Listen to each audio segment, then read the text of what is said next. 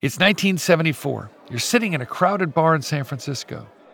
Smoke hangs like a haze in the air, dancing in the beam of a spotlight. Hello, boys. Hello, girls. Hello, girls. Hello, boys. Hello, boy, girls. Hello, girl, boys. I guess that covers everyone here.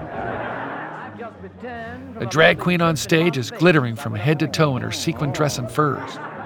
That's an odd time, but I'll be there. After the show, you're approached by a handsome young artist in a Navy cap. He's been watching you from across the bar all night. Now he's handing you a cocktail napkin. There's a drawing on it. It's a portrait of you. The story doesn't always begin exactly like that, but it always ends the same, with a glint of steel and your final breath.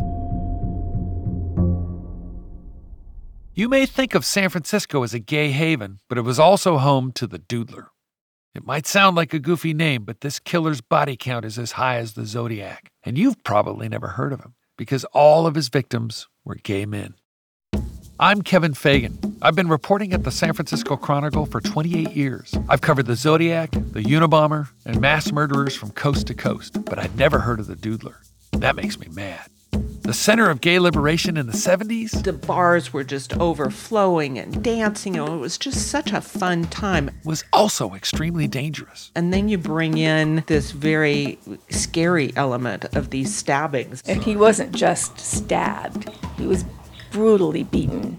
Violence in the streets of San Francisco was reaching a new high. Suddenly, you have killers, gunmen, stabbers, whatever, are targeting victims for no apparent motivation. I mean, in other words, total strangers. And queer people were terrified of an anonymous killer in their midst. It put the shivers to everybody on Polk. I mean, everybody heard about it and nobody had any substance.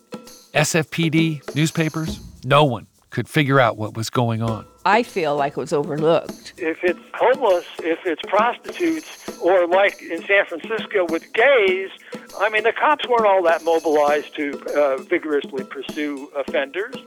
You know, you're on the heels of the Zodiac killer, and you've got the zebra killer, and it just felt like it was the era of killers. 46 years later, I'm trying to figure out, how did this guy get away?